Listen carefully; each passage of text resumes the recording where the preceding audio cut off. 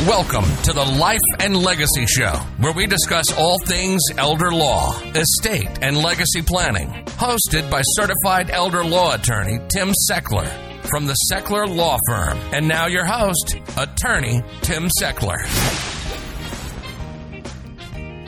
Welcome, everybody, to this week's edition of the Life and Legacy Show. My name is Tim Sechler, owner of the Sechler Law Firm, now in Cranberry Township, Pennsylvania, where great families make great estate plans. If this is your first time tuning into the show, welcome. If you are a long-term listener, welcome back. What we do on this show is I teach you the things I think you need to know on how to make an effective estate plan for yourself, your money, your family, how to preserve your legacy, how to not lose your money to unfortunate issues like taxes or long-term care expenses or creditors' rights. You work hard for your money. You should keep your money, and when you're done with your money and there are leftovers, we need to get it to your friends and family, however you see fit. So that is our objective, and that seems to be most of our clients' objectives. And how we're going to do that is we are going to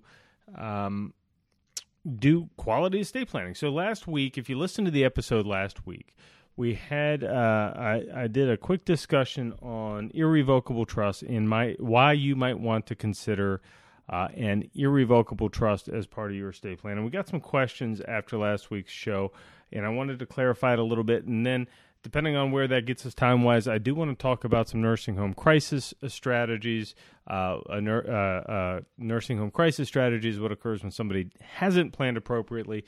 They end up in a nursing home setting and are trying to preserve assets at that point in time. Different techniques, different strategies, different opportunities that we can employ at that point in time. Before I get into the technical stuff, remember, this show is for your education, your entertainment. It is not for you to go out and make legal technical decisions on your own. Okay, I may say something on this show that is that requires a certain set of facts to be true, and your fact pattern may not fit nicely into it. It might not be the right thing for you to do. Estate planning, elder law work is not self-help. Save the self-help, do-it-your-stuff work for the things you can buy at Home Depot or Lowe's. Do not do-it-yourself estate planning. This world is just a little bit too complicated for that. All right. So last week I was chatting about irrevocable trust, and I made a couple of points, and we got some questions on them. And so I want to dive into each of these points in a little bit greater detail, so that I can help you understand sort of why these things, these types of trusts might apply for you. So taking a step back, a trust in general is an arrangement where you appoint somebody named a trustee to essentially manage an asset or a set of assets to your satisfaction. So you are the creator of the trust. The person in control of this trust, once you have established it, is called the trustee. And the people who can have access to the assets in the trust, well, those people are called beneficiaries. Now, some trusts are revocable. Revocable trusts are something that we do quite a bit in our law firm. But the idea is the creator of the trust, if you create a revocable trust, you are probably both the trustee of the trust and the beneficiary of the trust, which means you maintain all the control and all the access. And once you put your stuff into the trust, things kind of go back to normal. So why do people do them? Well, there are a number of reasons, but the primary reason that revocable living trusts are used are to avoid the courthouse and the probate process once you pass away. One of the things that the coronavirus shutdown of last year taught me was it was not a great time to be stuck in the court system of any type of case, civil, criminal, estates. Things just stopped. They stopped for weeks on end.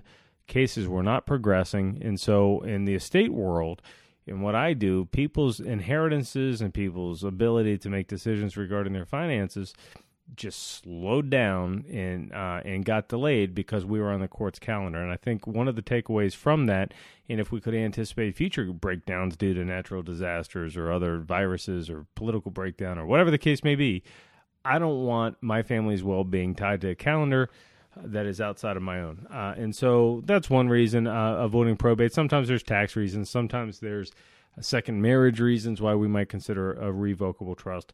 But what I want to talk about really is an irrevocable trust, a not revocable trust. Now, when people hear the word irrevocable trust, they kind of freak out. They kind of think that the word irrevocable means permanent. They think it means that it cannot be changed, which is not what the word means. An irrevocable trust is a trust that by its terms cannot be revoked by the person who created it. Okay, so if I create my own trust, I put my stuff in the trust, I can't one day on my own decide to terminate that trust and I have my stuff back. It is not revocable, but that doesn't mean I have to give up total control. And that doesn't mean I have to give up total access. And that doesn't mean it's permanent. All right? So an irrevocable trust can be drafted so that the provisions of the trust allow way more flexibility than the name sort of implies, or the conclusion that people draw based on the name. So, for example, I could be in charge of who is the trustee. I can change that. I could continue to draw income from the trust if I wanted to. I could change who ultimately gets an inheritance if I wanted to. So if I can change who ultimately gets an inheritance, even though it's an irrevocable trust, if I could change who gets an inheritance, and if I can control and change who's the trustee, well, that doesn't sound so restrictive anymore. Because if the person that I appoint to be the trustee is not doing what I want them to do, and I can just change it and appoint the person, another person, well, that doesn't seem so set in stone anymore.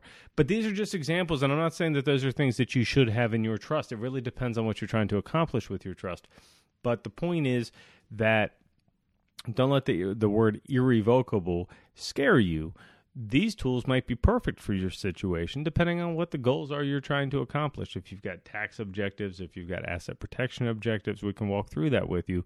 But I want to leave you with the idea that irrevocable trusts can be drafted with flexibility to allow certain decision makers to change and certain investment decisions to change, and you can still have some sort of a say in there in how the trust operates, even though most of the time you will be giving up your ability to access the principal of the trust, because that's what we're trying to do. We're trying to accomplish some sort of a tax or asset protection goal, and to accomplish tax goals or to accomplish protection of the assets, especially from like the nursing home.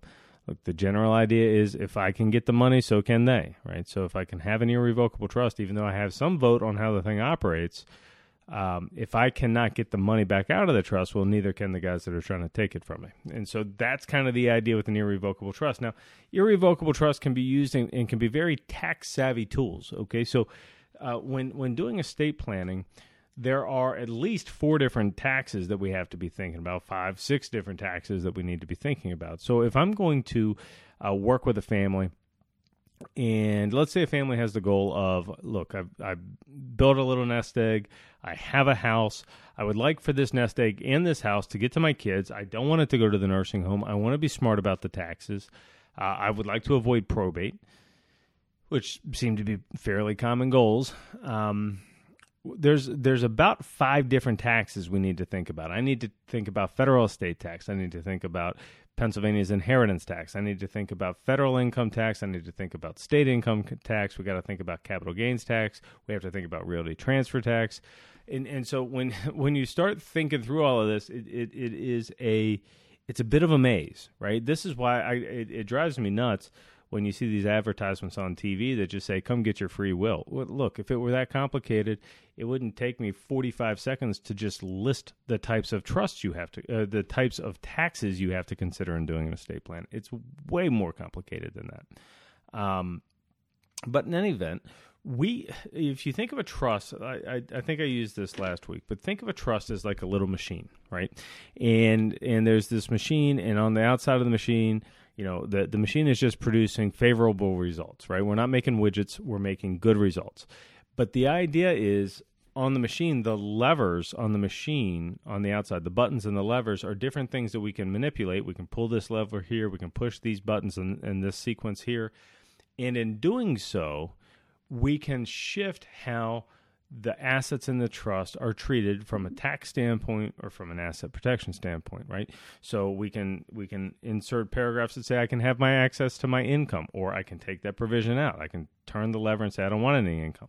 I can say upon my death, I want the ability to be able to change the beneficiaries of the trust. But if I'm trying to accomplish certain tax objectives, I might not want that in there. So those are the little levers that we play with. So as we have conversations with our clients, and we get to learn about our clients' goals, and we get to learn about our clients' savings and the types of assets that they own, we start to develop a strategy that comes up with the best tax result. Okay, complicated enough, but the point is that I want you to know we're thinking about all this stuff really so you don't have to, but you can't, for example, do a plan that incorporates trying to achieve stepped up tax bases for capital gains purposes, which if you don't know what that means, it really doesn't matter right now, without considering how that impacts Pennsylvania's inheritance tax. Those two things are related. And the levers that we pull on the trust to change the result are related. And so we have to think about both of them. If you want to learn more about how we use these tools and whether one is the correct tool for you, you need to come to one of our workshops. So I am hosting workshops in our office in Cranberry Township, about a football throw away from I-79 at the Cranberry exit. You can come in, grab yourself a cup of coffee, enjoy me telling a couple of jokes and teaching you about wills and trusts and powers of attorney. And if you do so, we will invite you back for a free consultation, a one-on-one with one of our lawyers, so that you can understand how this stuff all works and how it would apply to you. And so we call that our discovery meeting, and it's free. And, you know, it's a good use of your time to come in to determine if this type of planning is right for you. And if trusts aren't right for you, then we need to make sure you have a good will and a good power of attorney. And we're going to identify all of that during the meeting and give you your options. So come to the workshop where you can learn and sit and ask me questions for an hour and a half about how this stuff works, and then we can help you make a decision if it's a good idea for you. Now, irrevocable trusts, another reason that we use them is because we're trying to protect assets from long-term care expenses. So just real down and dirty, and it's a lot more complicated than this, but if you have a trust and you put your things in that trust, and the trust is drafted correctly, which means that at least the following occurs. I cannot have access to the thing again. Okay, so if I put my house into a trust, and I'm trying to use this trust to protect it from the nursing home, and I put my house in there, I put my money in there, that trust has to provide that under no circumstances can I receive the money back from the trust. If I can get the money from the trust, so can they. No judge is going to buy the fact that I can get the money from the trust, I can use the money however I want, whenever I want, but my nursing home can't have my money. It doesn't work that way. But if you put your asset into a trust for the benefit of someone else, the judges have to infer that that trust is now for the benefit of that person. All right. If I put my money into my trust for the benefit of my grandchild or my child, there's no judge that should invade that trust to say, no, Tim can have it back, right? That's not how the world works. That's not how trust law works. And so by putting assets into a trust, we can accomplish the objective of protecting the dollars from someone else while maintaining certain controls over the dollar. We just have to give up access to that dollar. So irrevocable trusts are a fantastic tool. Like I've talked about this a lot, but when people ask me, what is the best way, look, I've worked hard, I've got some savings, I've got a home. What is the best way to protect those things from long-term care expenses? I've read the statistics. I know that there's a significant chance I'm going to have dementia. I know that there's a significant chance that I'm going to have the need for long-term care. And of the people that have the need for long-term care, I know that 20% of them have an extended multiple-year long-term stay in a nursing home. Right? Well, putting all those facts together and with the fact that a nursing home, today's dollars, 2021, a nursing home is a little over $11,000 a month, $130,000 a year. And if I'm going to need the nursing home 20 years down the road, and I can kind of forecast that these costs are only going up, we're talking about the need for care being $20,000 a month. Well, holy cow, I can't afford that. My retirement plan isn't contemplating giving up $250,000 a year to the nursing home. What can I do to protect myself? My answer is often, you need to consider using a trust. It's the best tool to do it. And we can do it while being savvy with the taxes and maintaining certain levels of control, but you have to give up access to the money. Another interesting reason that I don't think, as I look back on sort of the talks that I've done in the past, and I don't think I've made this point as big of a deal as I should have, because I just had a recent experience that came along and it mattered. And that is that when someone passes away, the assets in their estate, if it's going through the will, or if the assets are in a revocable living trust, those assets are subject to the claims of post-death creditors. So what does that mean? It means that if the accident that takes my life also takes someone else's and my estate is sued. If it means that on my way out, I have an extended and expensive hospitalization stay. If it means any other creditor issue has come along, some loan I forgot about or some loan I co-signed on or whatever the case is, when I pass away, my creditors, the people who think that I owe them money, can come after my estate to have those bills paid. However, not so with an irrevocable trust. Now, an irrevocable trust is not a tool to hide from your current creditors. All right? That is a fraudulent transfer. If I owe somebody a whole bunch of money, I can't just transfer all of my things to an irrevocable trust and say, ha, you can't get it now. But for future creditors that I'm not contemplating right now, creditors I don't know about right now, but at some point in time, let's allow for the fact that I might owe somebody some money because of healthcare expenses.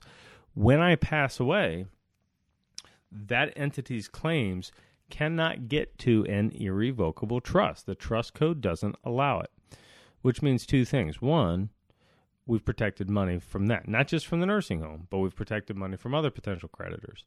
Second, it also means that under the right circumstances, we might be able to distribute an inheritance to your kids faster.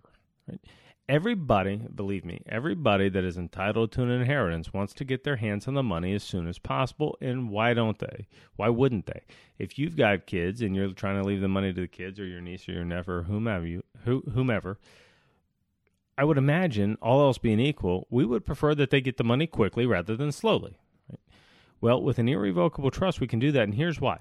If we run your money through an estate, through your will, or through a revocable living trust, those creditors I was just talking about, the people who can come out of the woodwork and come after your things, they have a year to file for their money, which means that the executor of the will or the trustee of the revocable living trust often is advised to sit on the money or to sit on a substantial portion of the money. Because if you distribute the money and then in month 11 some creditor comes out of the woodwork and says, the deceased person owed me $200,000 and there isn't $200,000 anymore, the executor could be personally liable for making a distribution too soon because that creditor had a year to claim. So oftentimes we're sitting on the money for a year, or we're sitting on a substantial portion of the money for the year because we don't want to expose our executor or trustee to creditors coming after them. But if the money's in an irrevocable trust, they don't have a year to file for the claim because they don't get the money anyhow, which means we don't have that concern anymore, which means we might be able to distribute that money a bit faster. Right? So irrevocable trust can result in not only you maintaining control of the money, not only protecting you from the nursing home, not only being tax-savvy tools, they can also keep money protected from your final expense creditors or other creditors that we may be worried about down the road sometime. Okay, so that's really sort of a down and dirty. If you want to know more about these trusts, if you want to know more about estate planning generally, look, wills, powers of attorney, revocable trusts, we do all these things in our office. And the tool that you should choose is the one that fits your goals the most. The problem is most people don't ever sit around and think about what their goals are. People don't think through this, which is what we're trying to encourage you to do by doing this radio show, by having the workshops, by putting all the content we have on our YouTube channel, by putting all the content that we have on our website. I think there's something like 60 or 70 articles on my website at this point in time. I'm just trying to inform people, these are the things you think you know, these are the things you do know, these are the things you don't know, and these are all the things that you should be considering when determining, one of the biggest decisions you're ever going to make is how am I going to get this stuff to my kids, and how can I keep the other people from getting it? So that's our mission. That's what we're about. you should come to the workshop. So we're going to find out about it at SechlerLawFirm.com, SECHLER lawfirm.com. And you can go to the workshops tab and you can sign up for one of the workshops. And if you can't get to one of our live ones that are in person, or we do have some webinars coming up, you can watch one of our pre-recorded webinars where I recorded one of our workshops, and you can download it, you can watch it twice, you can show your friends, you can put it on the big TV, you do whatever you want with it. But I hope you use it to help you make some good decisions. Now, I want to shift gears in the final 5 minutes or so that I have on this week's episode and talk briefly about nursing home crisis planning. We just spent a bunch of time talking about how do you plan ahead. These trusts are generally used for people who are not sick now and are concerned about what happens if I go to the nursing home in the future. If you know a loved one in a nursing home now, then the trust may not be the right tool, but there may be some other tools. So here's what I want you to take away from this. If you or someone you love or someone you know or is in a nursing home, and I'm talking about a skilled nursing facility, or if you think maybe they're on their way there, or if you think maybe they should be there, but they're not because we can't afford it, I want you to know that there are still things you can do to protect savings even after you have a nursing home admission. In a lot of cases, we can protect a whole lot of money. Now, lawyers aren't supposed to guarantee. We're not allowed to guarantee money, and I'm not making you a guarantee. I'm just saying in a lot of cases, we can save some real dollars from these long-term care expenses. The Pennsylvania law, the way that the Medicaid rules work, they allow for some planning opportunities where you can protect yourself. And so let me give you an example. Recently met with a married couple. The wife of the couple was in a nursing home and had been in a nursing home for quite some time, and they were paying privately to the tune of $10,000 or $11,000 a month. And the healthy spouse, the husband, is writing checks, $11,000 every month for years. Okay. So several $100,000 have gone out the door to the nursing home. And then we're introduced. And we start talking about the situation, and I say, have you ever consulted with an elder law attorney? And they said, no, we heard that once you're in the nursing home, there's nothing else you can do. I said, well, I'd like to spend some time looking at your case. If you'd like to get together, we offer free consultations for this stuff. So we get together. And I get to know the assets a little bit. And I get to know the situation a little bit, and I get to know the health situation a little bit, and I read the power of attorney, and I do all the things that we need to do, and I realize that there's an opportunity here where I can more than likely get this gentleman's wife eligible for Medicaid, which means that Medicaid is going to pay the nursing home, and they're going to be done paying the nursing home. At least they're going to be done paying most of what they're paying the nursing home. And we can do it really quickly. We could probably have this lady eligible for Medicaid within a couple of weeks, and the $11,000 a month bill turns to about $1,500 a month. We save them $9,000 a month. And I start to explain to him how we're going to do it, which is complicated and maybe an episode in the future, but it's complicated. And the gentleman is all on board. Yeah, of course I want to do that. You're going to save me $9,000 a month. Yes, I want to do it. And so we do the work, and he hires us. And during the couple of weeks it takes us to get the work done, having a meeting, and the fella says, Tim, I got a problem. And I said, okay, what is it? And he said, I realized that you're getting my wife almost immediately eligible for Medicaid. And I said, yeah. He goes, now that I understand what you're doing, my problem is I think you probably could have done it 2 years ago. And I said, yes, sir, we could have. And he said, so I'm out the door with a couple of $100,000 that I spent on this nursing home, and you're telling me that had you employed these techniques that you're using now, you could have saved me that couple of $100,000. And I said, yeah, I think we could have. And the look on his face was just sort of shell shock. And I'm telling this story with his permission because I don't want that to happen to you. Don't freeze. If you have someone in a nursing home, or if you have someone about to be in a nursing home, you need to reach out. We offer free consultations, or you can go to SechlerLawFirm.com. There is a free downloadable Medicaid guide where we teach you how these rules really work. You can also watch a Medicaid workshop that we have pre-recorded at SechlerLawFirm.com and go to the Workshops tab, and we'll teach you how the Medicaid rules really work, and you might pick up an idea or two that we might be able to implement to help you save some money. Okay, good enough? That is at SechlerLawFirm.com, SECHLER lawfirm.com. Now, in this week's episode, we did talk about a lot of technical stuff. We talked about a lot of strategies. I implore you, do not go try to do these things on your own. You will make mistakes. Come check us out. Come talk to us. We're nice folks, and we've got your best interest in mind. SechlerLawFirm.com, SECHLER lawfirm.com, or call 724-841-1393. Thanks for listening this week. This has been the Life and Legacy Show, sponsored by the Sechler Law Firm, where great families make great plans. SechlerLawFirm.com, or call 724-841-1393.